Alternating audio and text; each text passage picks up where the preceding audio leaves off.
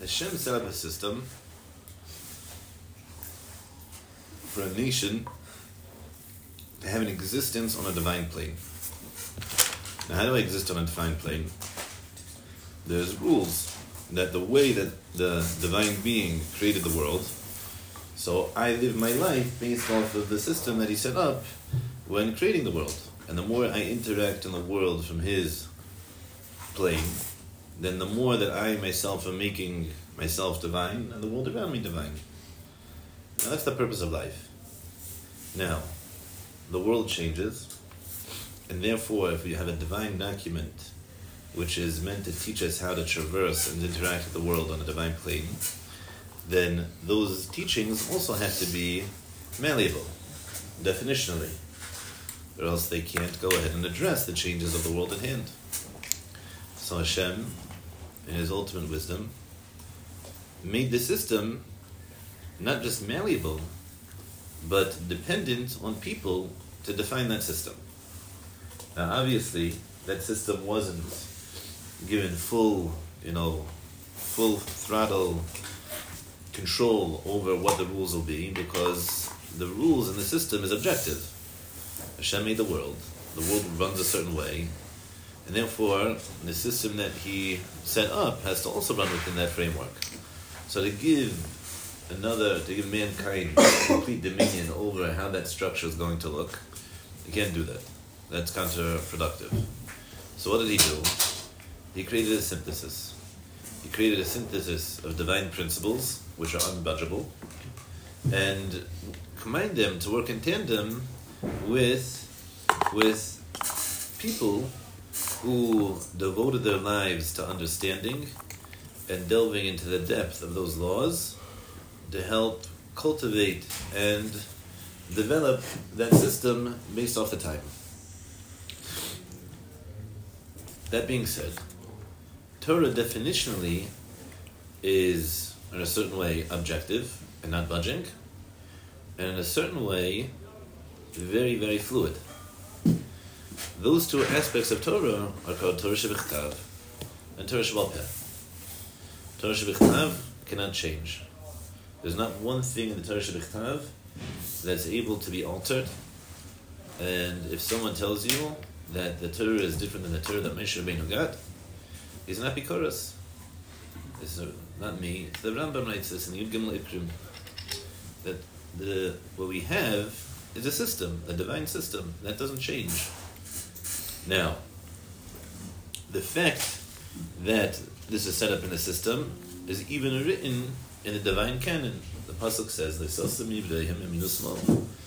within the Torah itself, the Torah gave the authority for rabbinic thought to define not just rabbinic safeguards and institute new dinim, but even to define dinei deraisa. Right? How could a person define dinei deraisa? Because the Torah said that a person can define dinei deraisa. So the pasuk says, "V'achalta v'savatu v'erachta." So you eat, you're satiated, and you make a bracha. So what bracha do you make? It doesn't say in the Torah. But that's the point. The point is that there was a person named Moshe Rabbeinu, and there's a person named Yeshua ben Nun, and there's a person named David and Shlomo, and they made up 3 brachos, and those 3 brachos made up benching, midiraisa. And hundreds of years later, there was a miracle in a city called Beitar, and then just the 4th bracha, and the bracha became a bracha d'Rabbanan, and there's something which can develop. That's all part of Torah Sheba'al Peh. And those 2 things are necessary, because if everything was canonized at the time of Matan Torah, so then you would have people who are unable to function within a changing society. That's a fact. Now, Torah itself and how you relate to the Torah has changed over time. It says that Moshe Rabbeinu got angry and forgot 300 halachos. Now, if Moshe Rabbeinu forgets 300 halachos, so what do? Right? We have Torah Sheba'al Peh and we have Torah Sheba'al Peh. But who was told the Torah Sheba'al Peh? Moshe Rabbeinu. So Moshe Rabbeinu forgets halachos, we're stuck. So Say Chazal, Yeshua ben Nun studied, and he was mechadish those 300 halachas, and we instituted them. Wow. So what's that mean? That means that within Torah, within both the Torah Sheba'al and even within Torah Sheba'al Peh, we have the tools to go ahead and determine what the divine intent was.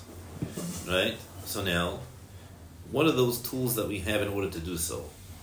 So it used to be we had something called Nevuah. We had a suffix. We're not sure what the halacha is. So you ask a prophet. The prophet, you know what he does?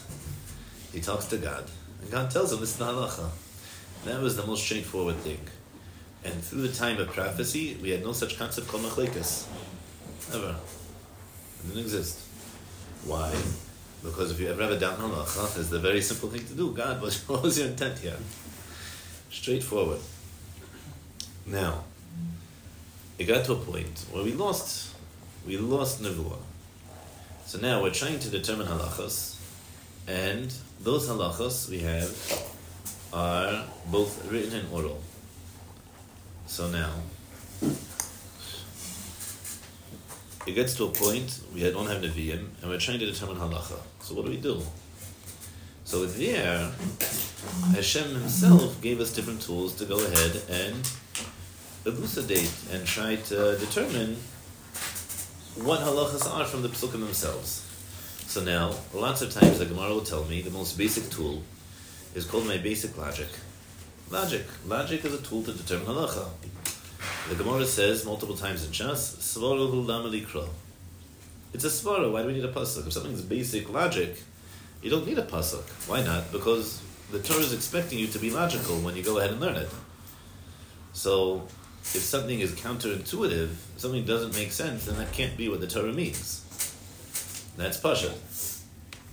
Now, there are some things which are not intuitive. For example, if I have a korban, and a korban, generally speaking, I have to do smicha on.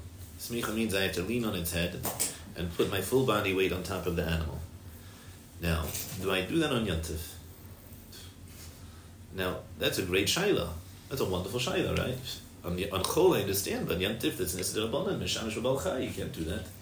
Maybe no, maybe it's a tzarech of a mitzvah deraisa, so therefore Chazal weren't geyser. No, you could hear a difference, right? So it's machlekes Beisel Beishamai. This is the first machlekes in Shas. This is the first machlekes chronologically. So how do I determine that? So here, if I don't have svara, I have other things. So Rabbi Shmuel has a brisa, and that brisa we have already from the time of Moshe Rabbeinu that tells me 13 different principles I could use to go ahead and try to understand the verses, to darshan them, to expound them. And by extrapolating and expounding those the psukim, I could actually define halacha. So now, we come up, and there's different opinions. The different opinions. Beisil says, do smicha even on Yantiv. Beishamah says, you can't do smicha on Yantiv. What do we do? Right? So now, this is a great question. What do we do?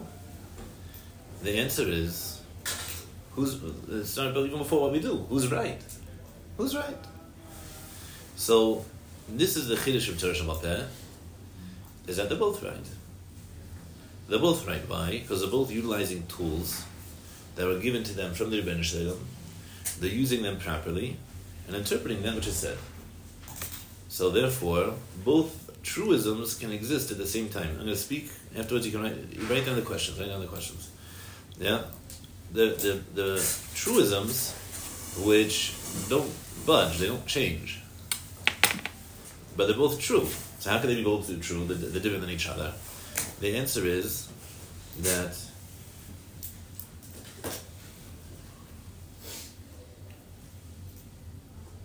you guys could have gone to, right? You guys applied to other yeshivas besides a writer, right? So you could have gone to a different yeshiva. Maybe even Amsterdam not, right? But Amsterdam knew we had to come here. But everyone else besides Amsterdam, yeah? Oh, it's true. I only applied to writer. Yeah. So everyone else could have gone somewhere else, right? Imagine John on the bush, right? Could have been. Yeah? Ay. So now, imagine, right? It could have been. It's not mufrach, right? But he didn't go there. Now, if he went there, that would have ruined everything. It would have ruined everything. It would have been okay. Listen, maybe it would have, but say that. If Metz went to Shalavim, right, it wouldn't have ruined everything. It would have been okay. It would have been all right. He did the same. It would have been all right. So now, that being said, but he didn't go to Shalavim, right? He went to Raita. So it's also okay. So if you have two legitimate interpretations, so the question is that these are both expressions of divine intent. And now the question is, what became the practical, the mass practice? It's not a question of this is against divine intent or not. Both of these fit within the system of bringing a divine reality into the world, and therefore they're both legitimate. They're both legitimate, so how can we paskin like one as opposed to the other? So there's a precedent called Rav.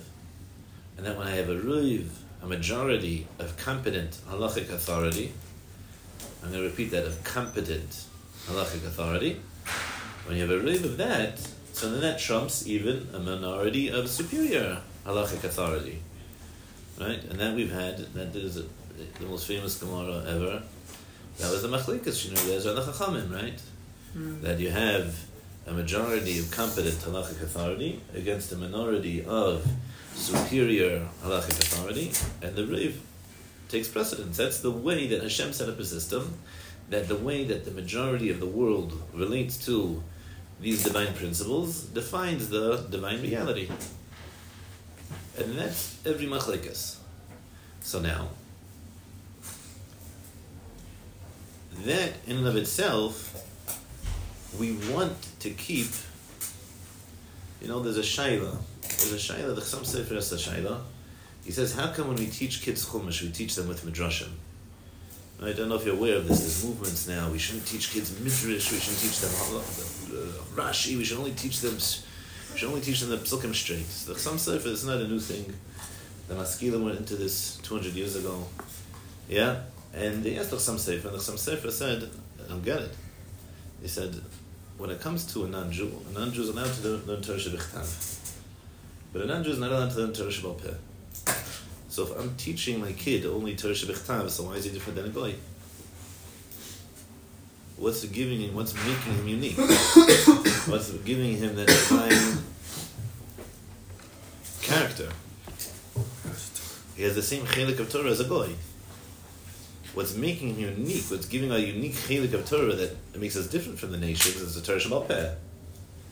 Now, Torah Sheba'al Peh, I'm going to say it in a different way this time. What? 1 second, it's okay. It was a mistake. Nothing happened. So I'm going to try to say it a different way, but I hope this time it'll go in different. It's cool.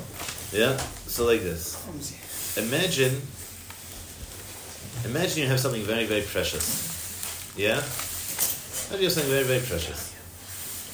Let's say you have a piece of jewelry.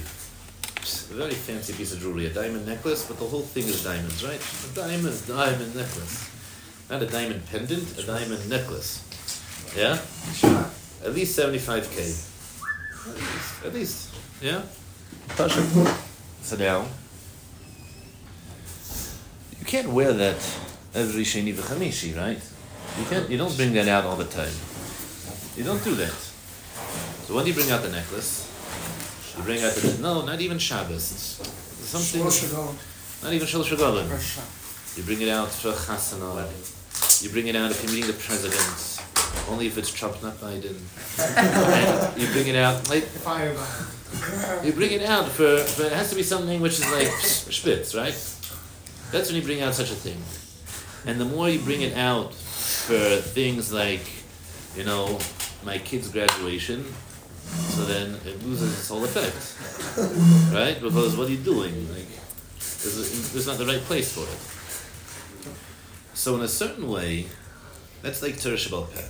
Torah Sheba'al Peh, the pshat is that's something that's unique for Klal Yisrael and Hashem. That's something which is between us, and that's not something to bring brought out all the time, and it's not something to expose to other people all the time. That's something which is a unique expression of connection between us and Hashem, which, because it's so special, is something which is has no physical manifestation. It's Baal Peh. It's a secret. It's a secret between us and Hashem. Now, what is the koach of a secret? So, number one, a secret is something which is hidden from other people because it's so special, because it's so sensitive. But a secret brings closeness between the two people who tell the secret as well, right? The fact that I tell you a secret, the fact that you tell me a secret, means that we've connected and we've come closer to each other, that if we didn't share that secret, then we wouldn't have become. Right? So Torah Sheba'al Peh is the unique connection, is the expression of unique connection. It's the secret between Klal Yisrael and Hashem. That's why the Greeks had no problem with Torah. Right? It couldn't be divine, because what's divine? Divine is that secret between us and Hashem. So translated to Greek, so it's not a secret between us and Hashem. Right? It's always true. That the pshat is that the more sensitive and special something is, the more that's hidden from other people. That's Torah Sheba'al Peh. So Torah Sheba'al Peh can't be written down, it can't be expressed. So we have a Mishnah, we have a Gemara, we have Rishonim, we have Achronim. What happened? So like this. Imagine you have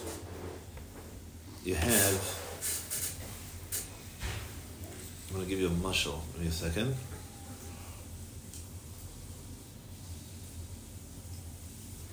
Imagine you have a person who's in the Holocaust. Yeah? And now they were running for their lives. The Nazis came and attacked them, this and that. They finally got out and they ran into the woods and they found this old couple, and the old couple put them up in an attic, and even though the Nazis came, they were still able to hide them and this and that. So now that people who experience that, how much indebted, how close do they feel to those people who saved their life? They do anything in the world for them, right? Anything in the world. And now those people's kids, right? The survivors' kids, how indebted do they feel to that family? Also very indebted. Do they feel the same way of indebted as the parents do? Absolutely not. And now, those people, the survivors' grandkids, who also grew up hearing this story, they feel indebted to that family who saved their grandparents and therefore their parents, and therefore they're here? Absolutely. Now, do they feel as close and as indebted as their grandparents still? No. They can't even fathom it. They can't even fathom it. They feel even as close to their parents still? It's already a klish. Right? And so on and so forth. So now, we have a concept called Yeridas Hadoros. Yeridas Hadoros means that the closer you were to Maimed Har Sinai, the closer you were to the expression of truth of Torah Sheba'al Peh and Torah Shebichtav, the two Torahs which came together, right, on Maimed Har Sinai. Moshe was given everything. Whether that took place in one day, whether that took place over 120 days, it's a discussion, but within that 120 days, he was given the entirety of Torah Shebichtav and Torah Sheba'al Peh. So there, the people who experienced that, they were Romanis Achilis. They experienced the truth, the reality that we can't fathom. They saw the Rebbeinu Shlem, whatever that means. They saw him and they died. It was Parcha Neshmasam, because when you see the Rebbeinu Shlem, your neshama just leaves and clings to the Rebbeinu Shlem. And the Rebbeinu Shlem had to take the neshamas and put it back in, and they saw him again, and they cleaved to the Rebbeinu Shlem, and he had to put the neshamas back in. That's what happened. They Maimed Har Sinai. That's wild. And now, the further we go away from that, the less connected we are to that reality. That's a concept. That's a reality that we can connect to a little bit. A concept called Yeridas Hadoros.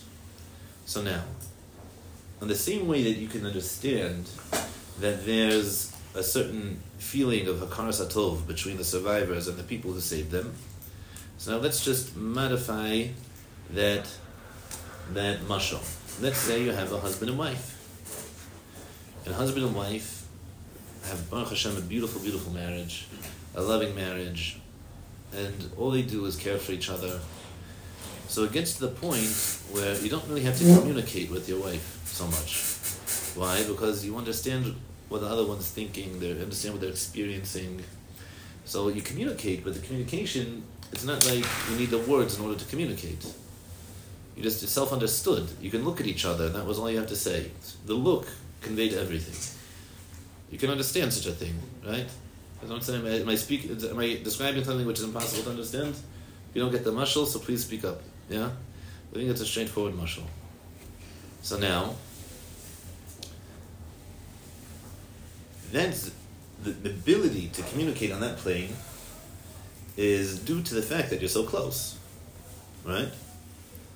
So if that's the case, so then, since I'm so close to you, the fact that I express less does not mean that I'm communicating less accurately. If anything, I'm communicating actually much more accurately. That wife understands her husband much, much more than the guy who has to talk to her for 20 minutes to convey a feeling, right? The fact that you have to talk to her for 20 minutes to get a feeling means that she doesn't really get it. She got it, it wouldn't take 20 minutes. You would just look at her and she would understand. So, that in a certain way is a chisaron. The fact that you have to be more expressive is a lacking of your understanding. It's a lack of your communication. So now, we have something called the Mishnah. We have something called the Gemara. The Mishnah, it got to the point where understanding, to holding on to the grasp of Torah Sheba'al Peh became too much. We couldn't do it. It was beyond the human capacity. And therefore, the Gemara teaches us, that sometimes in order to sustain the Torah, you have to actually break the rules of the Torah, whatever that means, however that applies, what the parameters are of it, different time. But they wrote down the Mishnah. What's the Mishnah? The Mishnah is a compilation of the anchor of halacha of Torah Sheba'al Peh. And therefore the entirety of Torah Sheba'al Peh could be found in one way or another within the Mishnah itself.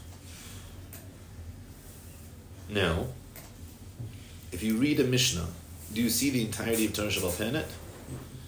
Absolutely not. But when Rabbi Yehuda HaNasi wrote the Mishnah, I guarantee you he saw the entirety of Torah Sheba'al Peh in it. And I could prove it to you. Because every Gemara is just discussion of a Mishnah. And every Rishon is just discussion of a Gemara. And every Achron is just discussion of a Rishon. And every Mishnah is coming to explain a din of a Pasuk. And that's a Metzias. So now, why is it that the Mishnah is so cryptic? Why is the Mishnah so hard to understand? And if I looked at the Mishnah, I wouldn't be able to derive all these halachas by myself. The answer is very simple. Because that relationship between the husband and the wife, that connection that they had where they didn't have to express with all those words in order to communicate an idea, so Rabbi Yehuda HaNasi had that connection. And the people in his generation had that connection. The Vilna Gaon says about himself, the Vilna Gaon, just to give you an introduction, the Vilna Gaon, they asked Rav Chaim Volozhiner. Rav Chaim Volozhiner was the premier student of the Vilna Gaon. He asked the Vilna Gaon, Rav Chaim Volozhiner explained the stature of the Vilna Gaon. So Rav Chaim Volozhiner said, the Vilna Gaon is like a Rishon. So they asked him, he's a Rishon like the Rambam. So Rav Chaim Volozhiner said, Chas v'shalom, like the Rashba.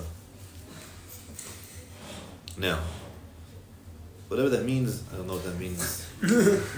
But the Gaon said about himself, the Gaon, I'm saying, slept for 4 times a day, half an hour each, every 6 hours, because the Gemara we saw in Sukkah by David HaMelech, he didn't sleep. He slept for half an hour, 4 times a day.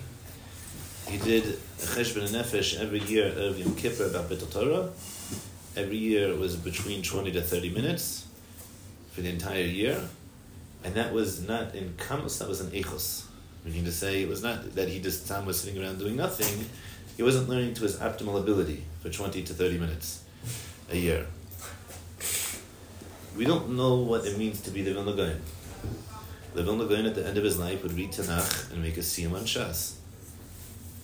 Yeah, that means that he saw every opinion of every Tana, every Amora, how it was alluded to in a pasuk, how it could be derived from a pasuk, and he would read Tanakh with that clarity and make a siyum on Shas.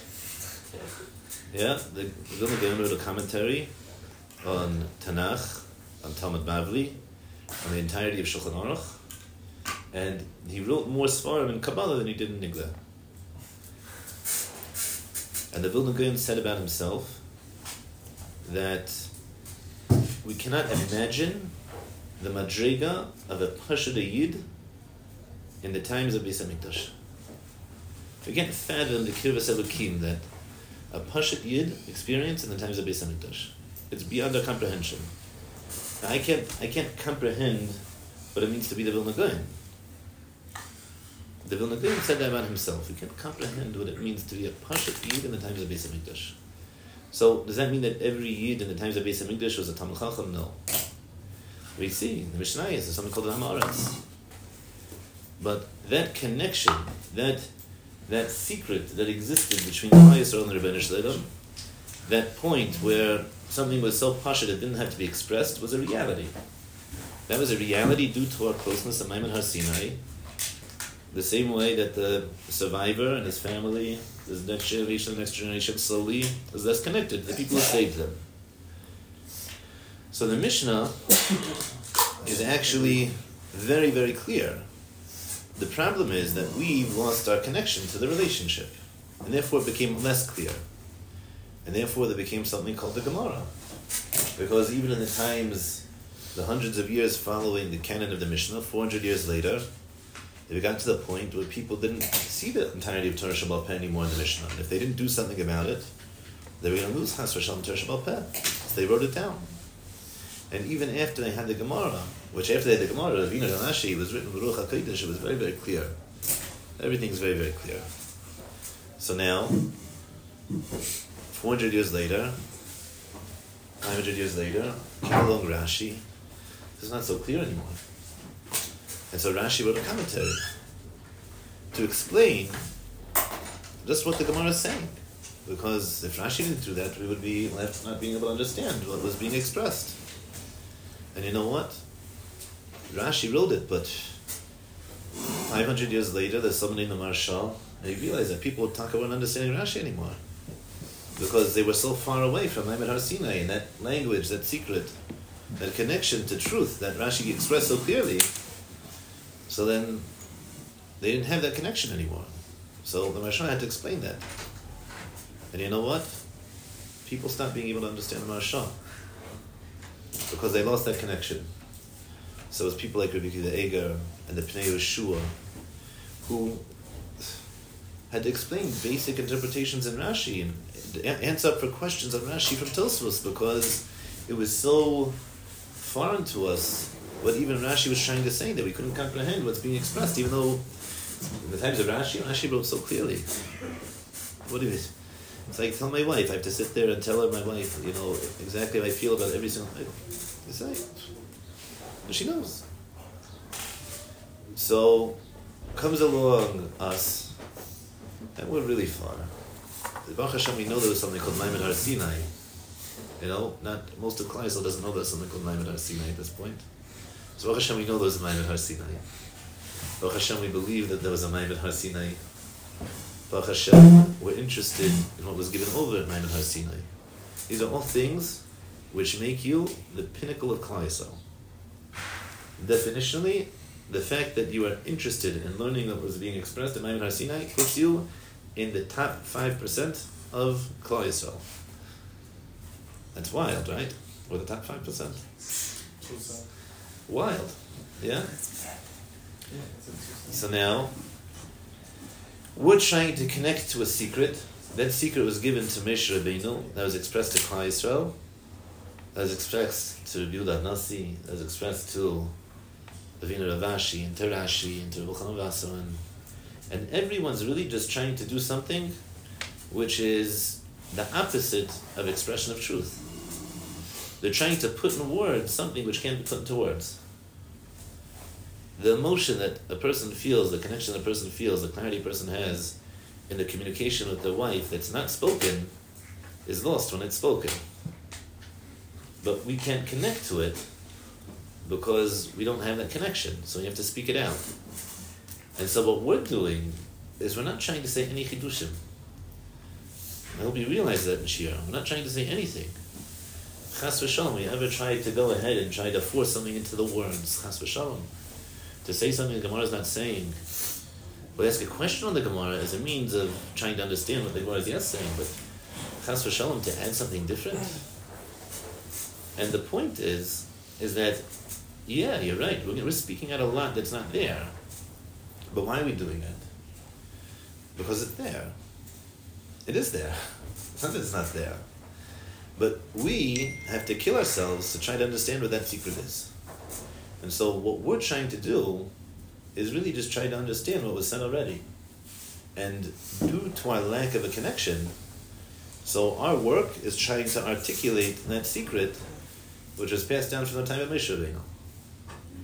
That's what we're trying to do, just to articulate it. So they have a brisker Rav, right? And the brisker Rav is a whole shtickle, right? There's two Mishnayos, and there's a Yerushalmi that brings two different psukim. And what do you mean? There's a steer in the Rambam, and the whole piece, right? If you ask Rabbi Yehuda Nasi, he'll tell you, why do you need a brisker Rav for this? I wrote it in the Mishnah. I have a Mishnah. There's a Reisha and a Sefer of the Mishnah. I don't get it. What don't you understand? There's a Reisha and a Sefer to the Mishnah. I wrote it. You didn't get that? Or you see a Tosfos, right? Tosfos is going to be bothered. Whoa, how could it be that we're learning Dinei Esnan from Dinei Shinei Koine? What? They're two totally different things. The Tosfos says because it's a new object. Why is it a new object? So what's that have to do with anything? So he's saying the brisker Rav. This is against expressing the brisker Rav, right? Tosfos said already. So what the brisker Rav Machadish? Because the brisker Rav didn't say it, you wouldn't have seen it in Tosfos. So all he's doing, the brisker Rav did was connect to that secret. That transmission from the time of Moshe Rabbeinu until now, he's just articulating that secret which was already expressed very, very clearly. We just weren't privy to hear it. And so if you're asking, we're learning something, so what gives us the right to say a svara? What gives us the answer is very, very simple. The answer is we're not saying anything. We're just explaining that which is being said. Now, how do I know you're right? You don't. You have no idea if you're right. How are you supposed to know if you're right? So you don't know if you're right, so how are you saying it? Because I have a mitzvah to learn. And you know what? Not only do I have a mitzvah to learn, but I was taught how to learn. You know why I was taught how to learn? Because I went to yeshiva. And I had a Rebbe. His name was Rosh Arayeri. He knows how to learn. And you know what? He had a Rebbe. His Rebbe was named Nachum Frantzovitz. And he knew how to learn. And he had a Rebbe. His Rebbe's name was Lazy Rafika. He knew how to learn. And he had a Rebbe. And you know who his Rebbe was? His Rebbe was... so on and so forth. And that expression of Torah Sheba'al Peh, that's a transmission that's also given over. Kilo Klaisa was given a tool to access that. And part of going to yeshiva, part of getting it Nerech HaLimud, is you're connecting to that Masorah. It's not pshat that I can come and be like, okay, I have a whole new way to learn that no one ever learned before, and I'm going to, what? What are you doing? You care about Torah, you care about what's being expressed, or you care about sounding smart. And the point is to connect to that. So now, do you know you're right? You don't know if you're right. So how can you say you're right? So who cares about what I tell you right now? Let's be frank, right? Who cares what I tell you? Maybe I'm wrong. And now what? So we did our best to understand. So that difficulty comes when you start paskening halacha. You pasken if you don't get basics, then you have to know, right? How do you know you're right? And then what's the answer? The answer is, but if you've gotten to the point in your learning where you're basic and you can determine halacha, then the Torah said that we're relying on you to determine the halacha. Because as Leisasor, because a person who's given up his life, Leilas Kiyamim, every single aspect of his life is given over to the Torah, so then he's an embodiment of Torah. We stand up for Talmud Chacham not because of him, because of the Torah he contains. Right? He's an embodiment of Torah. And therefore, that's what gives us the right. So now we have a Machlokas Rishonim, we have a Machlokas Amoraim. So every person, we say in our davening, V'sein chalkeinu b'sar sechel. Each person has a unique perspective of Torah, right?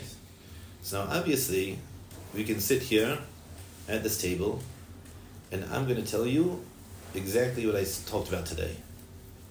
And I guarantee you, if we were to take 10 of you, and we were to ask each of you individually what we talked about today, 10 of you would all say something different. Because you all heard something different today. So now, who's telling the truth? Maybe I'm telling the truth because I'm the one that spoke, right? But no. So now, they're all expressions of truth. So now, you have a Machlokas Rishonim, you have a Machlokas Achronim. And everyone's expressing that same secret, but from their perspective. And we say, think about it, it's so interesting, right? We say after davening, Shibona Beis HaMikdash v'imheru v'meinu, v'sein chalkeinu b'sar sechel. What's the connection? It's a total non sequitur, right? The two things have nothing to do with each other. One's a place where I bring korbanos and I daven, and the other is what I do anywhere in the whole world. What's the connection? And the answer, according to what it's saying, is so pashut. That the Beis HaMikdash is your connection with the Rebbeinu Shalom. He's here with you in a very, very serious way. And like the Gaon said, the Hashli Yid in the times of Beis HaMikdash, they didn't need any. He was a madrega that we can't imagine because he was close. He was living with the Rebbeinu Shalom. And therefore, if he wants to convey a secret, all he has to do is wink at you. And you understand. So, when I'm there, I'm connecting to my Chelik and Torah. That's the Beis HaMikdash, Rebbeinu Shalom, v'sein chalkeinu b'sar sechel. Yeah, it's not a stira. That's what it is. It's my way of interacting with the divine in my reality. And everyone's expression of that's going to be different.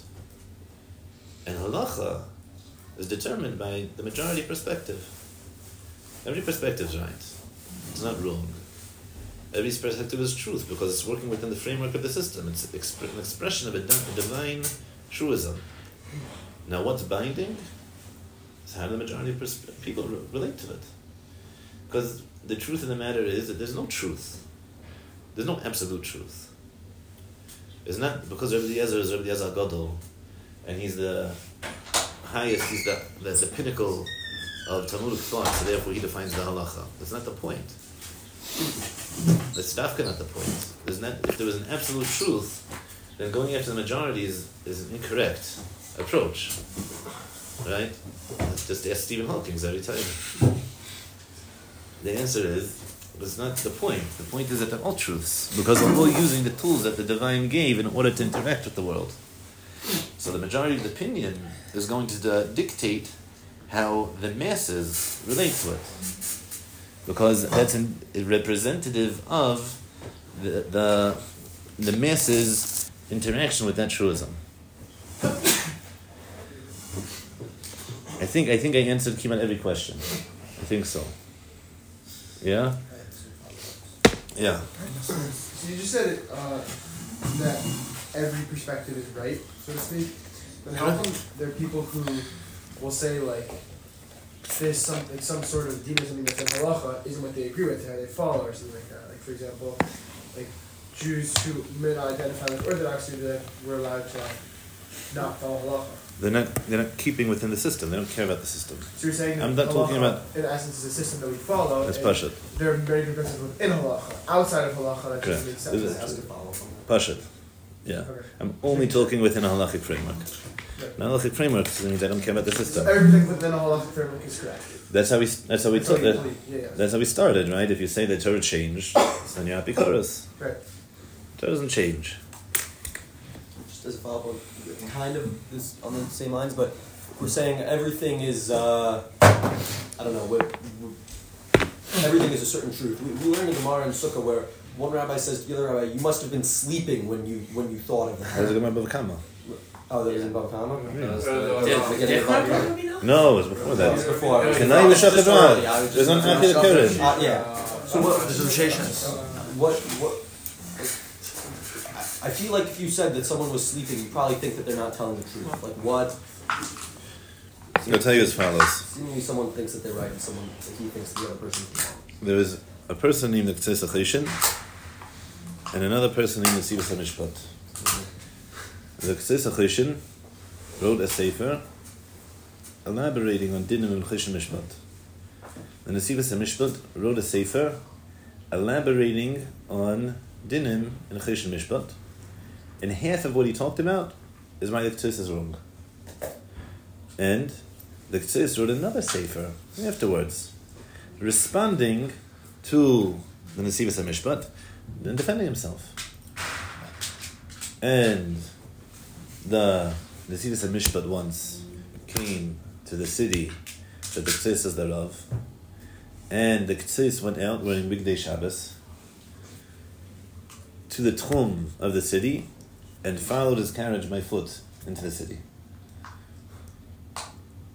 They argued vehemently on everything the other person said, and that's what he related to him as. There's a sefer, a Rishon, the Baal Ma'or, Zachariah Halevi. He wrote a commentary on the Rif. The Ramban wrote a sefer attacking the Baal Ma'or, the whole sefer. It's called Milchamos Hashem. If I were going to say that in Arabic, I would say it's called jihad. Just to hit home, right? The Ramban wrote a sefer called Milchamos Hashem to attack the Baal Ma'or. And the framework for which Chazal, for which the Rishonim and Achronim relate to each other is not chas v'shalom anything personal at all, but it's that there's Torah. And how could you say that's svara against the Torah? So now, is he aware that there's a different way to understand it? Absolutely. Is he aware that he's talking to a Malach Hashem? Absolutely. And the expression is meant to convey the emotion behind what they view as a misinterpretation of what's supposed to be of truth. But it's not chas v'shalom anything more than that. Yeah. What's so important about connection to the secrets expressed at Har Sinai?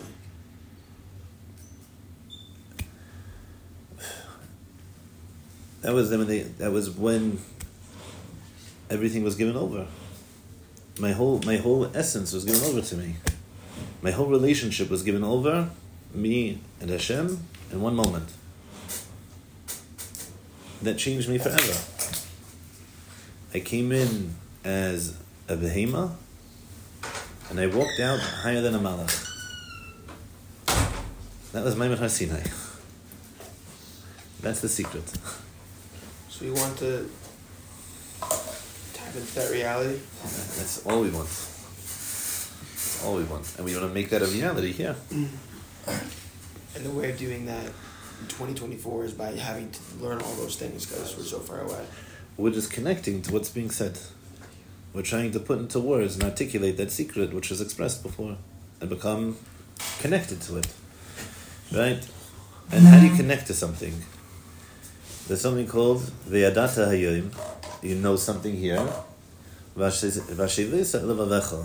And you bring it to your heart. So, in a certain way, you can know something but not be connected to something, right? I know that there's a war on down south, but I'm not connected to it because I can live my whole life without thinking about it once. So how do I connect to it? How do I make that a reality? So I can go down there, I can volunteer, I can look at the news, right? So now there's a Metzias called the Ribono Shel Olam. There's a way he interacts with the world called Torah and Mitzvahs. And that's how we interact with him. And the way I connect to that is through my Mesiras Nefesh of trying to view myself, view the world through that. That's called Talmud Torah. And Talmud Torah is a means of bringing that and making that our reality. Yeah. I know that this might not be the most productive question, but why is it fair that the generation of Moshe Rabbeinu had such supernatural signs of Hashem, and everything was, naturally so pasha to them. Whereas I don't want to say Hashem's hidden, but we live in such a natural world. How do we, and things aren't pasha to us, why do we have to struggle and toil as opposed to them who just sort of had it at their fingertips? So you're making an assumption, and that's the assumption. Your question is based on an assumption. Your assumption is that there's an objective goal that we're trying to reach. There's a certain bar of accomplishment that is defining our success, and therefore it's not fair that Moshe Rabbeinu's generation, they were kimat there already, and us, we're so far away, it's impossible. And that's not the point. The point is that Hashem wants that effort. So, in a certain way, a person in Dora Midbar cannot understand how a kid who grew up in New Jersey in 2020 with a smartphone and wasn't able to leave his house would want to come to Eretz Yisrael and to learn Torah. They wouldn't know what you're talking about. How could that? It's impossible. And that's a Kiddush Hashem, and that's an expression of expression of Hashem in the world that they weren't able to fulfill. And that's something very, very unique about our generation. So it's not that something is better or worse, it's different. And the point is that every generation is expressing that even though I'm getting further and further away from that secret, I'm still, that's all I'm interested in, is connecting back to that. Yeah. If, in terms of halacha, how is it possible that Beit Shammai and Beit Hillel in some circumstances completely disagree halachically, which would mean that you have an entire yeshiva that's just doing stuff the exact opposite from the truth and from what's allowed. Like on Hanukkah, one example, just lighting the wrong way.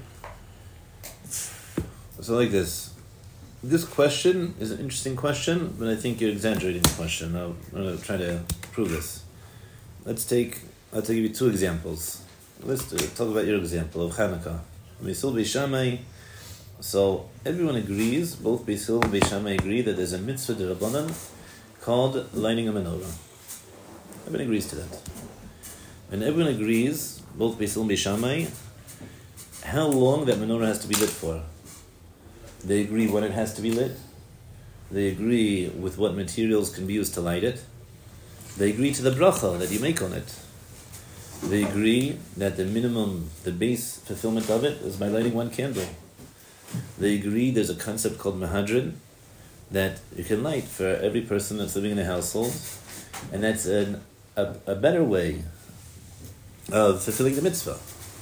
And now, when you want to do an even more optimal way of fulfilling the mitzvah, called express the greatness of the miracle, or express how long this miracle is occurred for, they have a dispute how to go ahead and do that. So now, how big of a machlekes is that? That's not such a big machlekes, right? That's just one example, though. So now, let's talk about another example. Another example would be that, what is defined as a mamzer. That's a very significant machlekes, right? Machlekes Beisil Beit Shammai, what constitutes a mamzer? So the things that Beisil says is kasher l'kahal that Beit Shammai holds a mamzerin. Now, everyone agrees with something called a mamzer.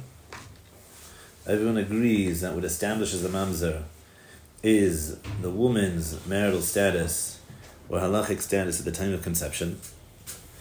Everyone agrees to the result of what makes a mamzer, what it means to be a mamzer. And the question is, within a specific circumstance, is that status of the wife, of the woman, a status in which the child she gives birth to going to result in that?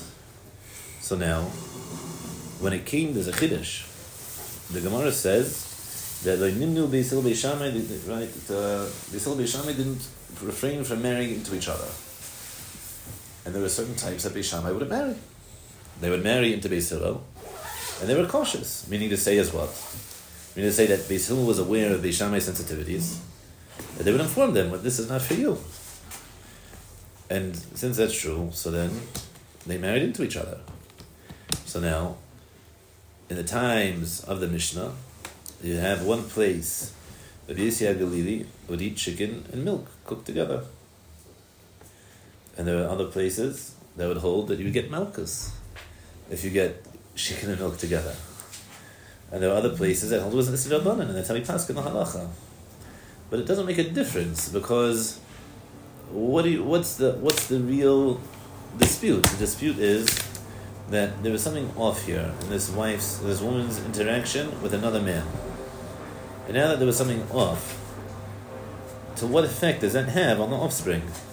Everyone agrees that there was something off here in the relationship. So now it's just a question of interpretation of what's the ramification and how does that fit into a divine system. So they disagree, yeah, they disagree. So now we have to determine the halacha, so let's determine the halacha. So how does the majority of people view that relationship? The ramifications of it. How do I have a right to choose? Based off of the principles that the Torah itself gave me. I think. Yeah, Rafi. Will there ever come a point where we will completely lose our understanding of Gemara? Because it seems like in almost every generation there's somebody like the Maharsha or the Rashi to explain it or re-explain it. So will there ever come a point where we don't have something like that? No, impossible. When we say every morning in our tefillas, it can't be. There can't be that Klal Yisrael doesn't have a connection to Torah. The moment we don't have a connection to Torah, then we don't have a connection to reality anymore. Then there's no point of life. I have one question. Yeah. Do we apply the concept of rov to every mechalket? Like, meaning we choose one or the other because of rov? That's a different question. It's a different question, but and why? Like, why just because more people? In the time of the Mishnah and the Gemara, that generally was speaking is such correct. Yeah. But why? Because the Torah set that as the principle. But why would that make sense? Just because more people do something over the other? Because if there's a divine truth in both perspectives, so then what do I put upon the masses? So I put upon the masses that which the majority of people how they connect to that divine truth. It's not a question of is it true or not true, is it right or wrong. They're both true. They're both right. So what do I put upon the masses? I put upon the masses the way the majority of people see it, because that's the majority of people's truths. Yeah.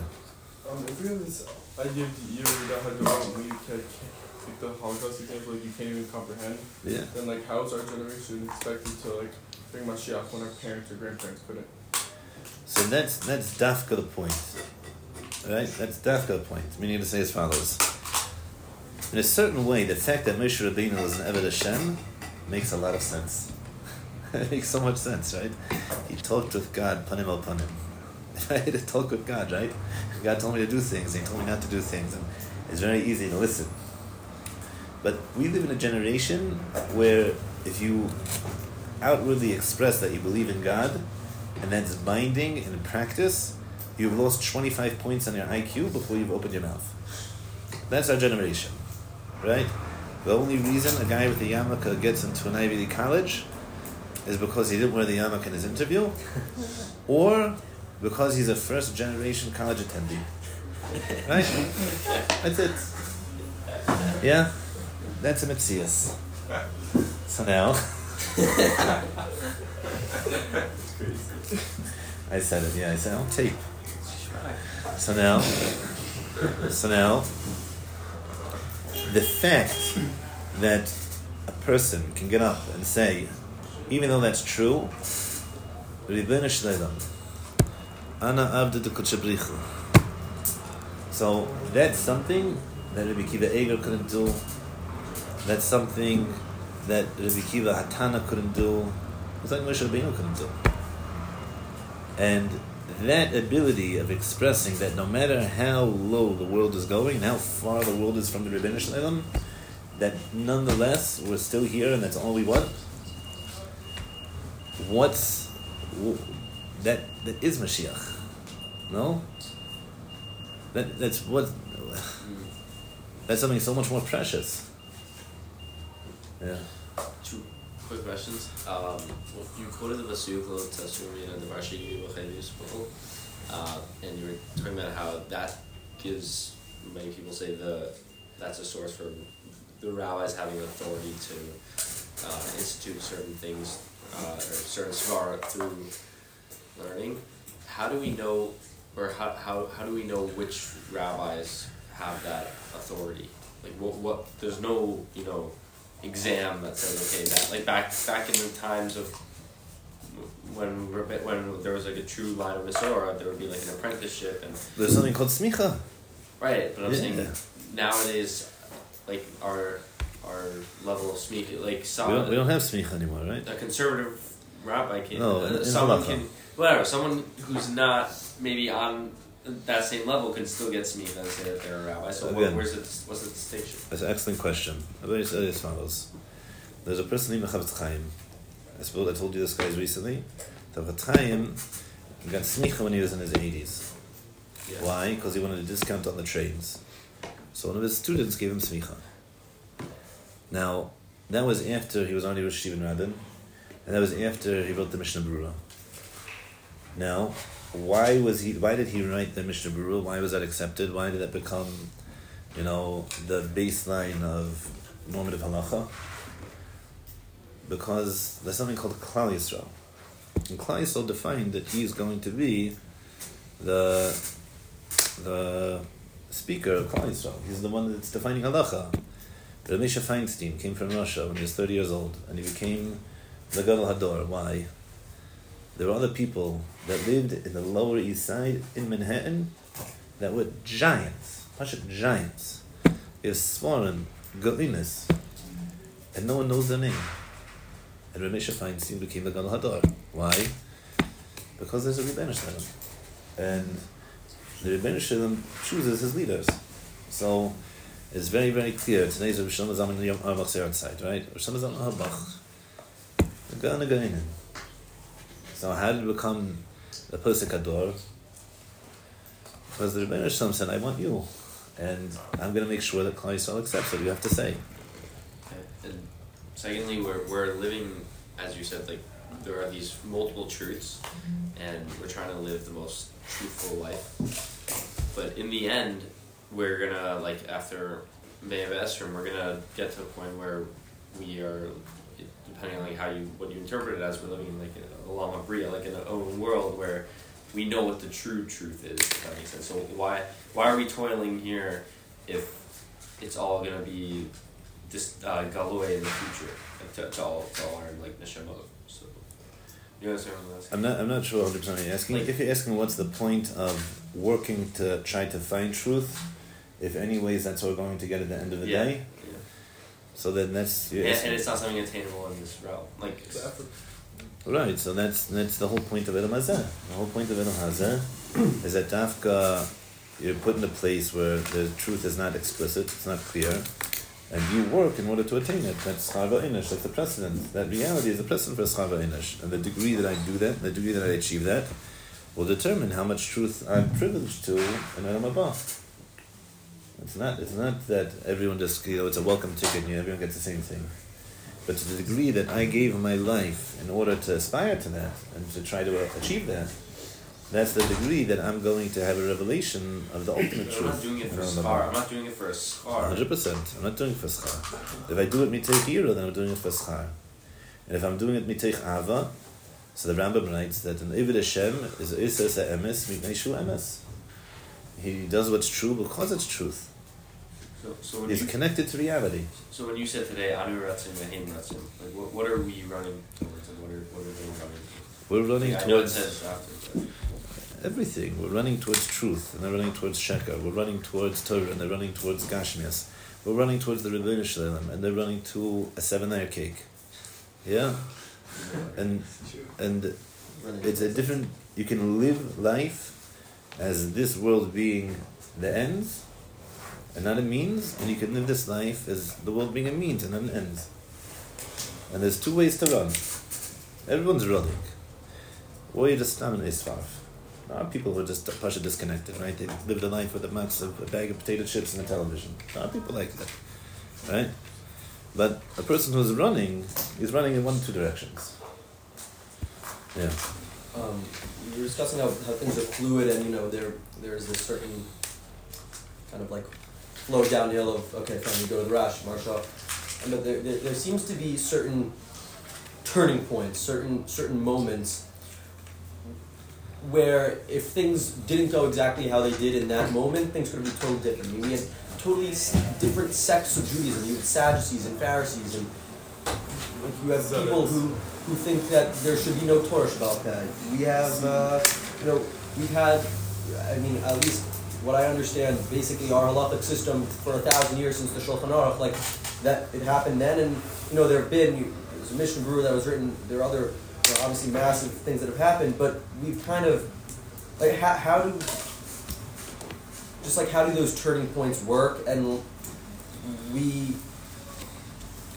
how do we know that maybe we deserve to have our own turning point, maybe, in the year 2024, someone writes a new Shulchan Aruch, like how does that, Listen, how does that work? So, you're asking an excellent question.